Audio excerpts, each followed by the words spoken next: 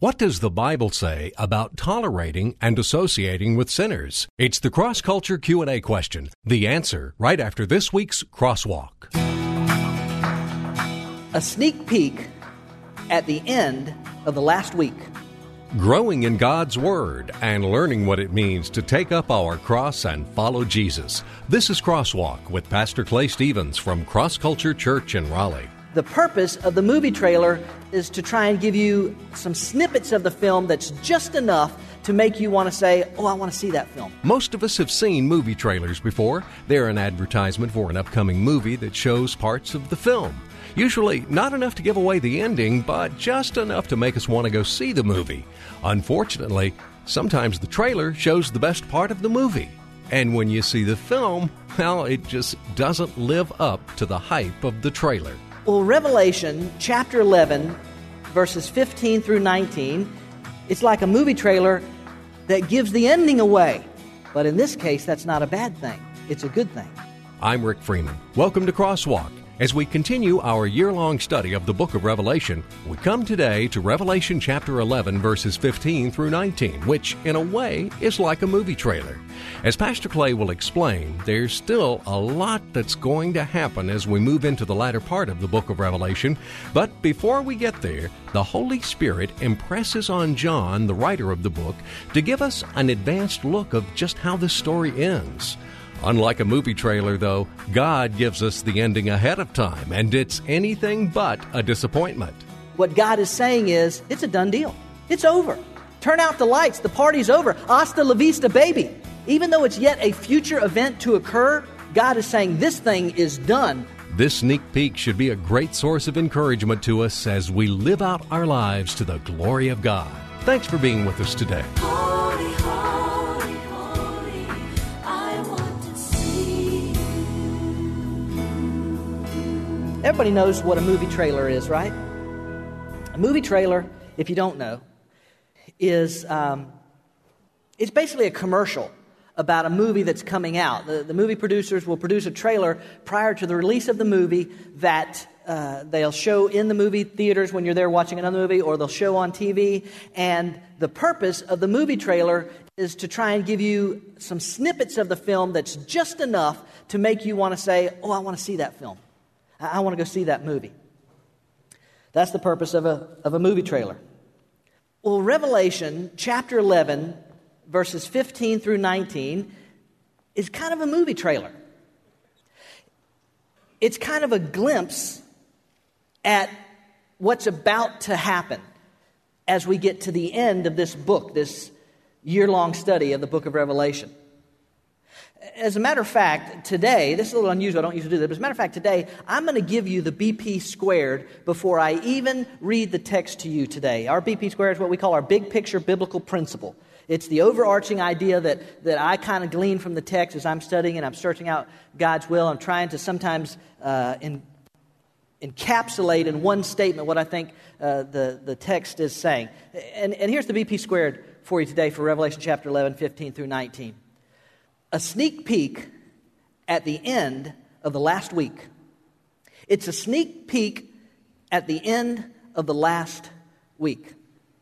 If you've been with us through this study, or through a good bit of this study, you may remember way back in our study in the book of Revelation, really in the early part of our study of the Revelation, we spent a good deal of time one day working in Daniel chapter 9. Daniel chapter 9 and what's referred to as Daniel's 70 weeks of prophecy. And that connection, how Daniel chapter 9 and the 70 weeks of prophecy, how that connects with the book of Revelation. I don't have time, obviously, to go back and explain the whole thing, and you can always go online and listen and catch up messages and that sort of thing. But the 70 weeks of Daniel, in that prophecy, the word weeks stands for a 7-year period of time. In Daniel's 70 weeks, each week represents a 7-year period of time. Okay? The 70th week, the last week in Daniel's prophecy, is pertaining to the last week, the last week or the last 7 years on this earth before the Messiah, or also known as the Savior, before the Savior returns. So the 70th week in Daniel is about the last week, or the last 7 years of history, if you will, on this earth before Jesus returns. It's that 70th week, that 7-year period of time that we have been studying most of this year, certainly from Revelation chapter 4 on. We've been studying about that period of time, which most of you by now know is also referred to as the tribulation period. Remember, there are 3 sets of judgments in the book of Revelation. There are the 7 seal judgments, the 7 trumpet judgments, and the 7 bowl judgments. 3 separate sets of judgments that are listed in the book of Revelation. In our study, as we are right now moving into the latter half of the tribulation period. And the tribulation period is how long? 7 years. As we're now moving into the latter half of that 7-year period, in other words, the last 3.5 years, we've already seen the 7 seal judgments and the terrible effects that they will have on this earth. And we've already dealt with 6 of the 7 trumpet judgments and the devastating effects that those trumpet judgments will have on this earth. Now, Revelation chapter 11, verse 15 through 19, as we get ready, as we're embarking there, the 7th angel is ready to announce or blow the trumpet, announcing the 7th trumpet judgment. You with me? Hanging on every word. The 7th trumpet, what we're going to discover is the 7th trumpet judgment is actually an introduction to the 7 bowl judgments. You got me? The 7th trumpet judgment, the last one, will actually introduce the 7 bowl judgments. Just like, if you remember, the 7th seal judgment introduced the 7 trumpet judgments. Okay? That's where we are as we come to Revelation chapter 11. Now, we don't actually see the bowl judgments. They're about to be announced. The 7th angel is about to blow his trumpet. They're about to be announced. But we don't actually see the trumpet judgments until we get to chapter 16, believe it or not. And the reason for that is because in chapters 12 through 15, God has some things that He wants to tell us that kind of put the pieces together in the entire tribulation period understanding.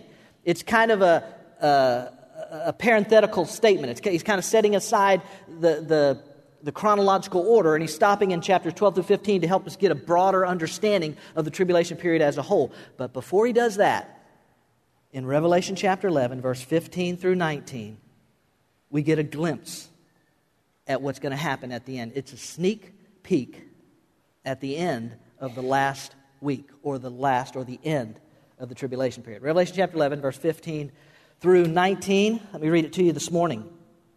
Then the 7th angel sounded, and there were loud voices in heaven, saying, "The kingdom of the world has become the kingdom of our Lord and of His Christ, and He will reign forever and ever." And the 24 elders who sit on their thrones before God fell on their faces and worshiped God, saying, "We give you thanks, O Lord God, the Almighty, who are and who were, because you have taken your great power and have begun to reign.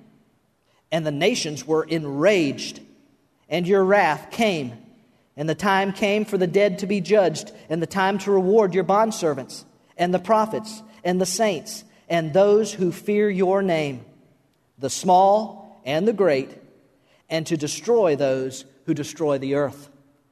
And the temple of God, which is in heaven, was opened, and the ark of His covenant appeared in His temple, and there were flashes of lightning and sounds and peals of thunder and an earthquake and a great hailstorm.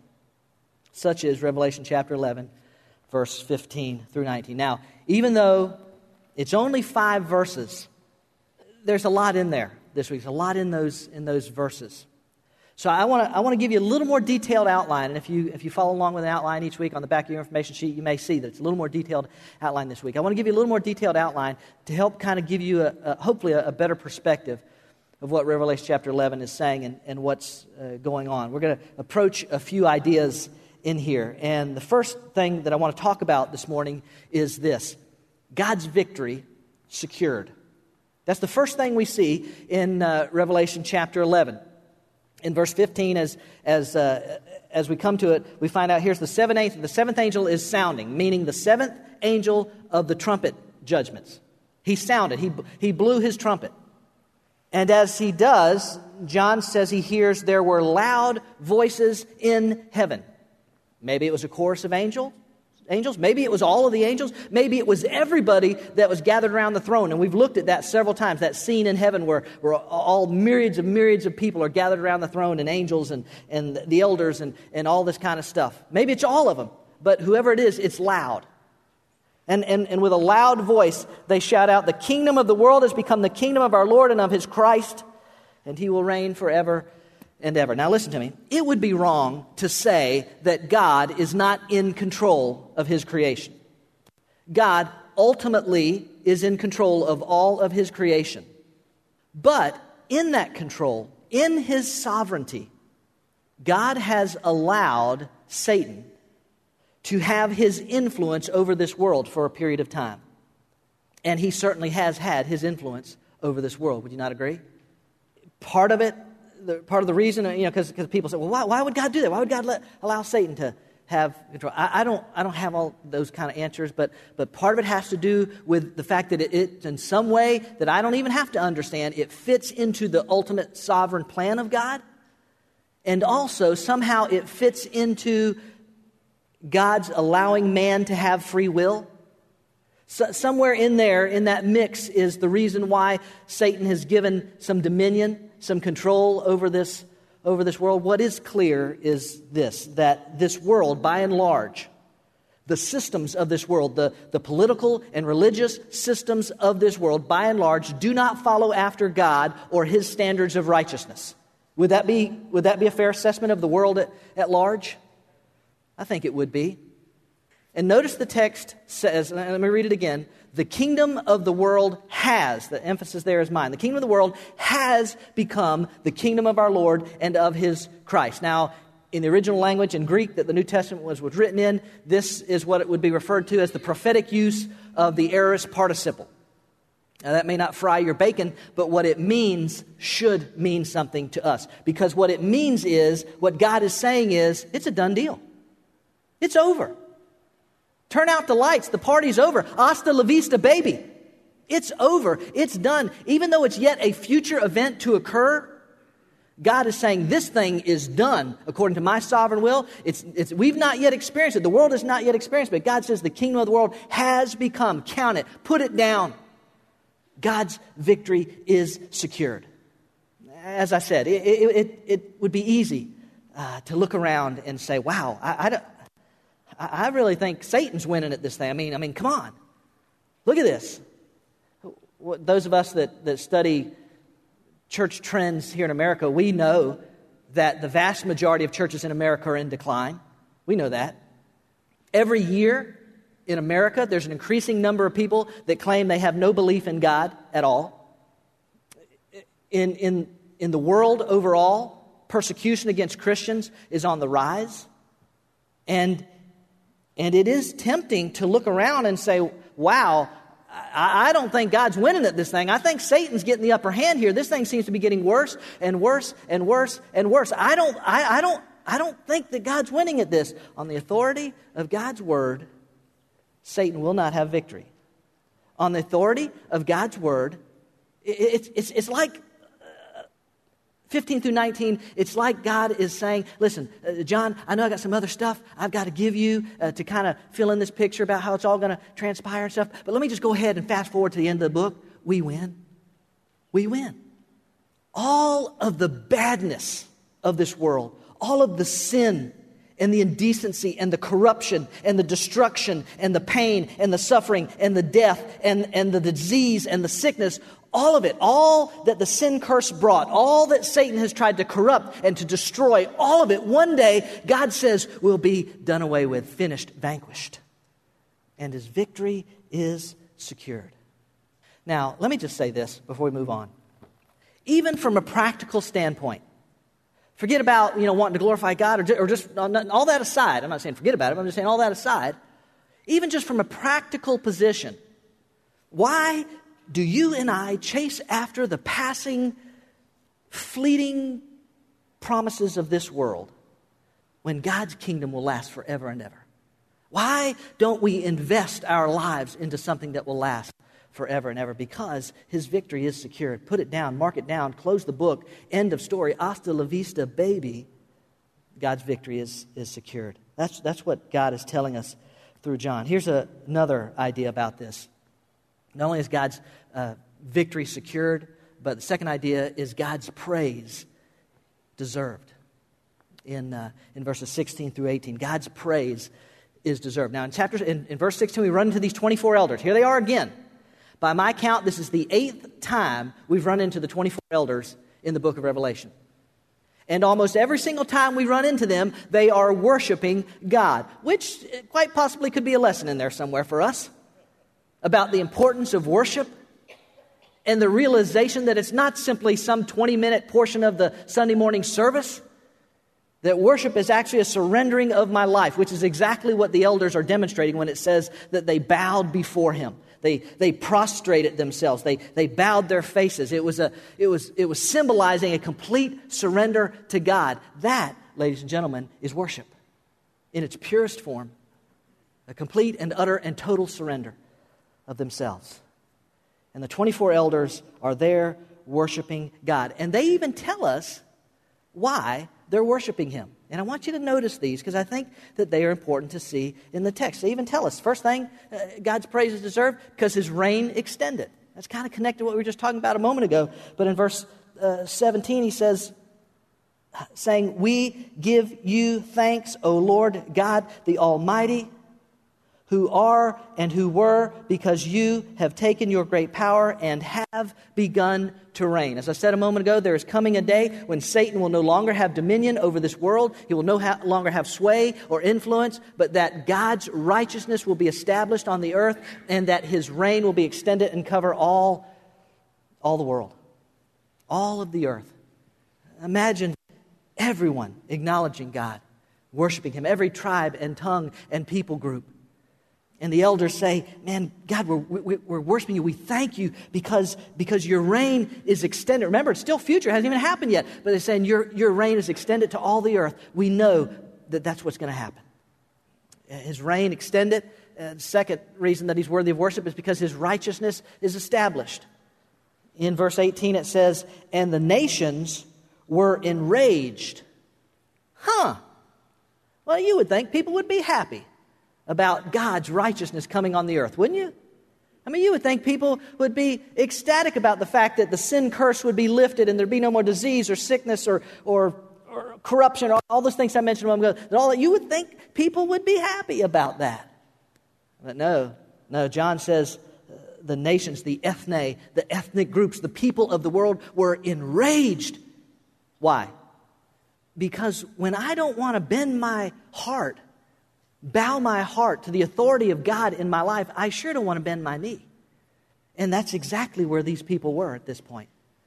They're enraged at the idea that God wins. They're enraged at the idea that God's righteousness is going to be established. Why? Because they don't want to live by God's righteousness. They don't care about God's righteousness. They want what they want when they want it. And what they don't want is God's righteousness on this earth. And they're enraged. You can really see a similarity between this text and kind of the prophetic voice in Psalm 2, referring to the rebellious heart of people, and probably a reference to the Battle of Armageddon in Psalm 2, where it says, why are the nations so angry?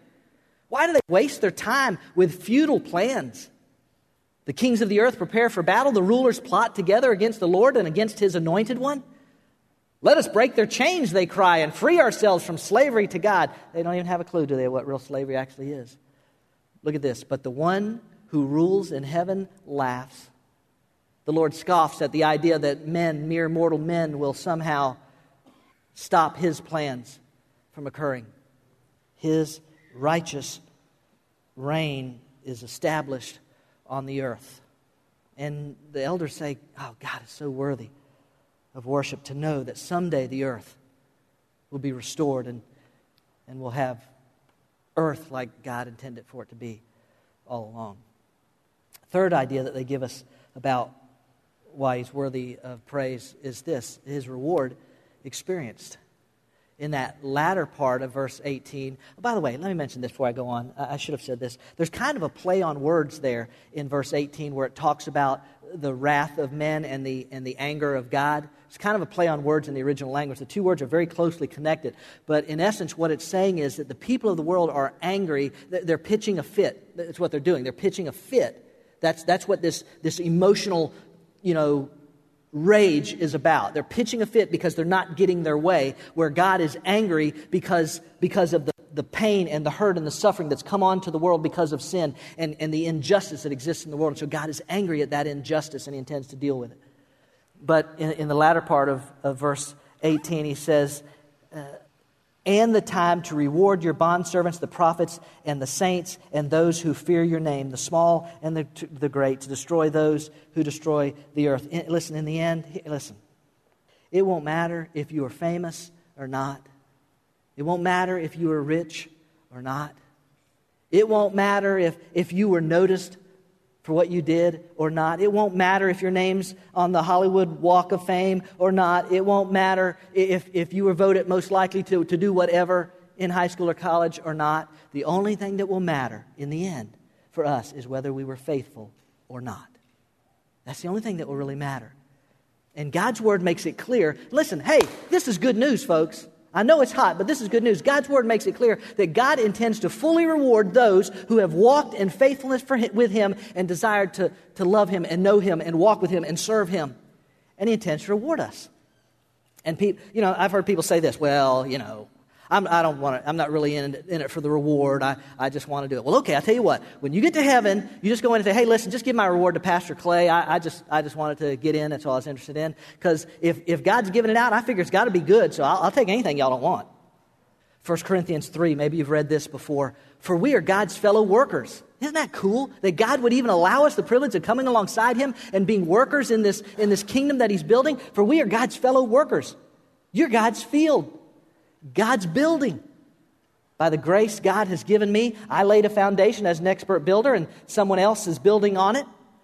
But each one, watch this, should be careful how he builds. For no one can lay any foundation other than the one already laid, which is Jesus Christ. If anyone builds on this foundation, using gold, silver, costly stones, wood, hay, or straw, if that's the foundation they build on, his work will be shown for what it is, because the day will bring it to light. It will be revealed with fire, and the fire will test the quality of each man's work. And if what he has built survives, he will receive his reward. If it is burned up, he will suffer loss. He himself will be saved, but only as one escaping through the flames. There's a lot in there, but don't miss the fact that what he's saying is, I fully intend to reward you for your faithfulness to me. And again, I don't know what all those rewards are. Let's be honest with you now. If I'm wrong, when I get to heaven, I'll apologize. But I really don't think the reward is floating around on a cloud strumming a harp. Nothing against harp players, if you happen to be one. But I just don't think that's it. I don't know what it is. But I know if God says there's reward, I know it's got to be good. I just mentioned a couple. 2 Corinthians chapter 5. For we must all appear before the judgment seat of Christ. He's referring to those who are believers. Those who are not believers, that's a different judgment that they appear before. They appear before God for a different reason. But even those of us who are saved, we're under grace, but we'll still appear before God someday on the judgment seat of Christ, so that each may be repaid for what he has done in the body, whether good or bad. Is it profitable or was it wasted? Is it eternal or is it burned up? God intends to reward you and me for our faithfulness someday. And that's the reason he's worthy of praise. That, among other things that the elders mentioned there. One more thing that I want to call to your attention. God's faithfulness ensured. Verse 19. And the temple of God which is in heaven was opened, and the ark of his covenant appeared in his temple, and there were flashes of lightning and sounds and peals of thunder and an earthquake and a great hailstorm, which the stormy stuff there at the end is, we've seen that a couple different times in Revelation. It's simply saying there's a storm coming. The rest of this is coming. And we know that it is when the bowl judgments are are poured out. But it's this first part, and the temple of God which in heaven was open. Now it's interesting because chapter 11 opens with a description of a temple that's apparently going to be built on earth during the tribulation period. But here, this temple is in heaven. Now, what makes that doubly interesting is the fact that when we get to the end of this book, we know that there is no more temple. The Scripture tells us there'll be no more need for a temple because God will dwell among His people. Isn't that awesome? But here in chapter 11, there's still a temple in heaven that's there, which, just like it did in the early part of chapter 11, points to the fact that God is dealing with the nation of Israel. Remember, the temple had nothing to do with the church. But the temple had significance for the Jewish people, the people of Israel. I've told you all along, I'm going to continue to see an increasing activity with God in the second half tribulation period among the nation of Israel. And so all this is saying to us is that God is dealing with the nation of Israel. And particularly, it's pointed out about, and the Ark of His covenant appeared in His temple. It points out the fact that the Ark of the covenant was there. Now, the Ark of the covenant is not Noah's Ark, all right? That's the big boat. It's another story. The Ark of the Covenant was Raiders of the Lost Ark. You ever saw that?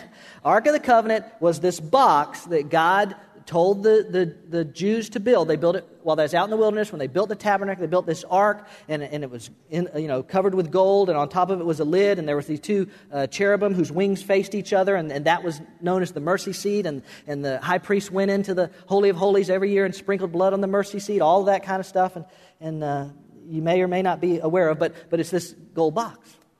And Moses, the Ten Commandments, the parts of the Ten Commandments were put into there, and a jar of manna was put in there, and it was this connection between the Jewish people and God. It showed that God was among His people. In the book of Joshua, when the Jews were going into battle, if you read those stories, the Ark of the Covenant went before them. And it was the Ark of the Covenant that brought victory. And it was indication that God was going with His people and that God was faithfully going to deliver His people. So here in chapter 11 and verse 19, He's saying one more time to the Jews and to us, hey, I'm a covenant-keeping God. You may be unfaithful to me at times, but I will never be unfaithful to you. I will keep the covenants that I have made with you, and I will not abandon you. I will be faithful to you. It's His faithfulness ensured. I don't know about you, but that's a good word to hear sometimes in my life. That in the midst of the stuff of life, God is faithful. It's like a trailer. It's like a movie trailer that gives the ending away. But in this case, that's not a bad thing. It's a good thing. Because it reminds us one more time, as God has done several times in this book of Revelation, it reminds us one more time that God is righteous, that His reign is guaranteed, that He will extend His righteous rule over this earth, that you and I will be rewarded for our faithfulness in serving Him. And the text says, He shall reign forever and ever. Literally, in the original language, from the ages to the ages. He will reign from the ages to the ages. All I can say to that is, go God. It's exciting to think that no matter how things may look at times, we know that in the end, we win. God has already secured the victory, and you and I can live by faith in that victory. Life is tough at times, and the enemy is real, but praise God, Satan is already defeated, whether he realizes it or not. The question is, do we live like we are victors? Do we, by faith, claim the promises of God and display the joy and peace of God in our lives? There is no better advertisement for following Jesus than to see us living out our lives as if the battle were already won, because it is.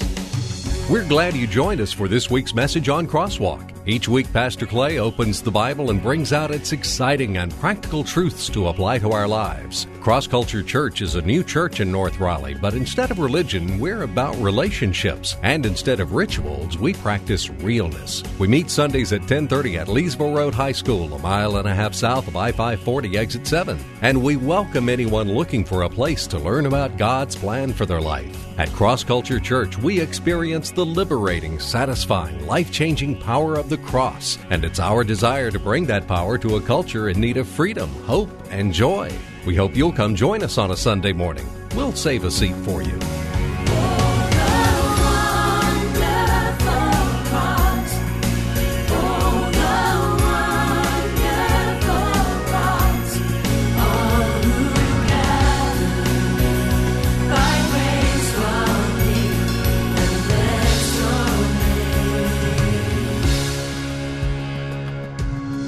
Cross Culture Church, a new church for people like you. Learn more about us, who we are, what we're about, what we do, and what we believe. Visit us online at crossculturelife.org. Cross Culture Church, taking the cross to our culture and taking our culture to the cross. Now this week's Cross Culture Q&A. Q&A is an interesting question today, and it looks like this. What does the Bible say about tolerating and associating with sinners? Now, let me kind of give you the context as the person that wrote this statement. Here's what they said. The statement, "He who is without sin," is a generic response of a sinner. Why does the church tolerate immorality, i.e. homosexuality, adultery, and not shun the sin and those who refuse to follow God's law? What does the Word say about tolerating and associating with those sinners? So that's basically the question. What does the Bible say about tolerating and associating with sinners? And it is a good question that the church needs to grapple with and recognize, where's our place in this? How do we fit in all this? Quite possibly the person who wrote this question may be thinking of this passage of Scripture in 2 Corinthians chapter 6. It says, "Do not be yoked together with unbelievers. For what do righteousness and wickedness have in common? Or what fellowship can light have with darkness? What harmony is there between Christ and Belial," another name for Satan? "What does a believer have in common with an unbeliever?" Now, if that were the only text that we had, then we might say, well, wow, that sure sounds like we shouldn't have, if we're a follower of Jesus, if we're a believer, then we should have nothing to do with unbelievers, those who have not professed Christ as their Savior. Well, the only thing I'll say before we move on in regards to that particular text, I think it's a very key word there is the word yoked. Do not be unequally yoked. It's a very strong word in the original language, and it means a bringing together. It's not talking about simply relationships that you and I might have with our neighbor or a coworker or a family member that doesn't have a relationship with Jesus, but to have something that's much deeper than that. Marriage, for instance, would clearly apply in 2 Corinthians chapter 6. If you are a follower of Jesus Christ, Paul's counsel is do not marry an unbeliever because you don't share the same interests. You won't share the same interests. Don't go down that road. A business contract, entering into some type of business together with someone, that would be a reason to take serious consideration of whether as a follower of Jesus, this is something that God would have me to do or not. Now, let's look at a few passages of Scripture. In Luke chapter 10, Jesus says this. He told them, "The harvest is plentiful, but the workers are few. Ask the Lord of the harvest, therefore, to send out workers into his harvest field." So clearly, there is a scriptural commandment to engage those around us in this field, as Jesus calls it, those around us who are without a relationship with Jesus Christ. So whatever all the church's responsibility is, clearly we're called to engage those around us. Another in John chapter 4, Jesus said, "Do you not say 4 months more and then the harvest? I tell you, open your eyes and look at the fields. They're ripe for harvest." Again, this analogy of the lost in the fields. "Even now the reaper draws his wages. Even now he harvests the crop for eternal life, so that the sower and the reaper may be glad together. Thus the saying, one sows and another reaps, is true. I sent you to reap what you have not worked for. Others have done the hard work, and you have reaped the benefits of their labor." Again, this clear commandment to go out and engage the world around us with the message of Jesus. What about Jesus' personal examples? Well, we know this. We know that in Matthew chapter 9, Jesus ate with a group of what the text calls a group of tax collectors and sinners, simply saying these were people who were not following after God, that they were not seeking God's will for their life. They were living in some ongoing sin in their life. And Jesus goes and engages them, fellowships with them, if I can use that term, hangs out with them. And, of course, that really ticked the religious guys off when he did that. In Luke chapter 19, Jesus went to the home of Zacchaeus for dinner, and Jesus invited himself. And Zacchaeus, as we find out later, had been ripping the people off for years as a tax collector, abusing his position and taking advantage and making himself rich off of other people's hard-earned money. And Jesus says, "Zacchaeus, come down out of the tree. I'm going to your house. Going to have dinner with you." And Zacchaeus brought in a bunch of his friends. Well, who do you think his friends were? Here's another one. In John chapter 4, Jesus struck up a conversation with the woman at the well. Very unheard of in that culture for a Jewish man to talk with this woman anyway. And she's not just, a woman. She is living with a man. She's on her fifth guy. And the one she's with, she's not even married to. She's almost certainly has committed adultery. She's living in an ungodly situation. She's living with a man outside the bonds of marriage, clearly outside of God's design and desire for mankind. And yet Jesus goes to her and he begins to engage her in this conversation. He begins to draw her to himself. And then in John chapter 8, Jesus, the story where he protected a woman caught in adultery, if you're familiar with that story, where the Pharisees, religious leaders, brought her to Jesus, really to try and trap Jesus was the intent. And they said, we got to stone her. And Jesus made that statement, and he said, he is without sin, cast the first stone. Now, he wasn't saying that the woman was not a sinner. As a matter of fact, he tells her at the very end, if you're familiar with the story, you remember this? He says, go and what? Sin no more. He didn't say she wasn't a sinner, and he didn't not confront her sin. So, we have an obligation to engage those who are without a relationship with Jesus Christ. We cannot just go up on a mountaintop and hide away or build a monastery and hide away from the things of the world. We're called to engage the world around us. Now, here's where it gets a little tricky, all right? And there is differences of opinion on this, but I am of the belief, and this church, quite honestly, has been founded on the belief that the church itself, the people who make up the church, our life groups and things like that, they can be used as opportunities to draw in people without a relationship with Jesus, let them experience, see what it's like to worship the Lord, let them hear the Word of God, and let God's Spirit work in their heart and their life to bring change. So we believe that cross-culture, that one of the key evangelistic tools that we have is to simply go out and invite. And what I tell you all the time, just invite people. Just invite people. Give out the Zybite cards. Just get people to come and let God's Spirit do its work. There are those that believe the church is, to come into the church, to even be in here, is not for those outside of Christ. I don't happen to agree with that opinion. Now, what the church cannot do is allow someone to make a profession of faith, come into the fellowship. In other words, be united and actually become a member of that church.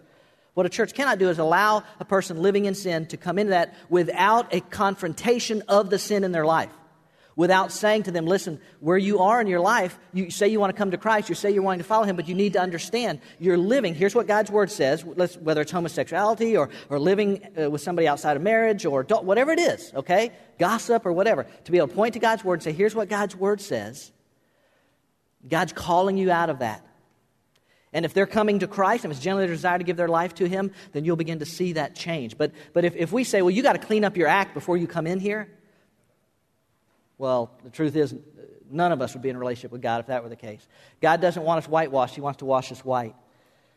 And so He encourages us to go to others. What church cannot do is not, we have to embrace people as they come in with all of their baggage, with all the stuff that they have in their life, however they're living their life.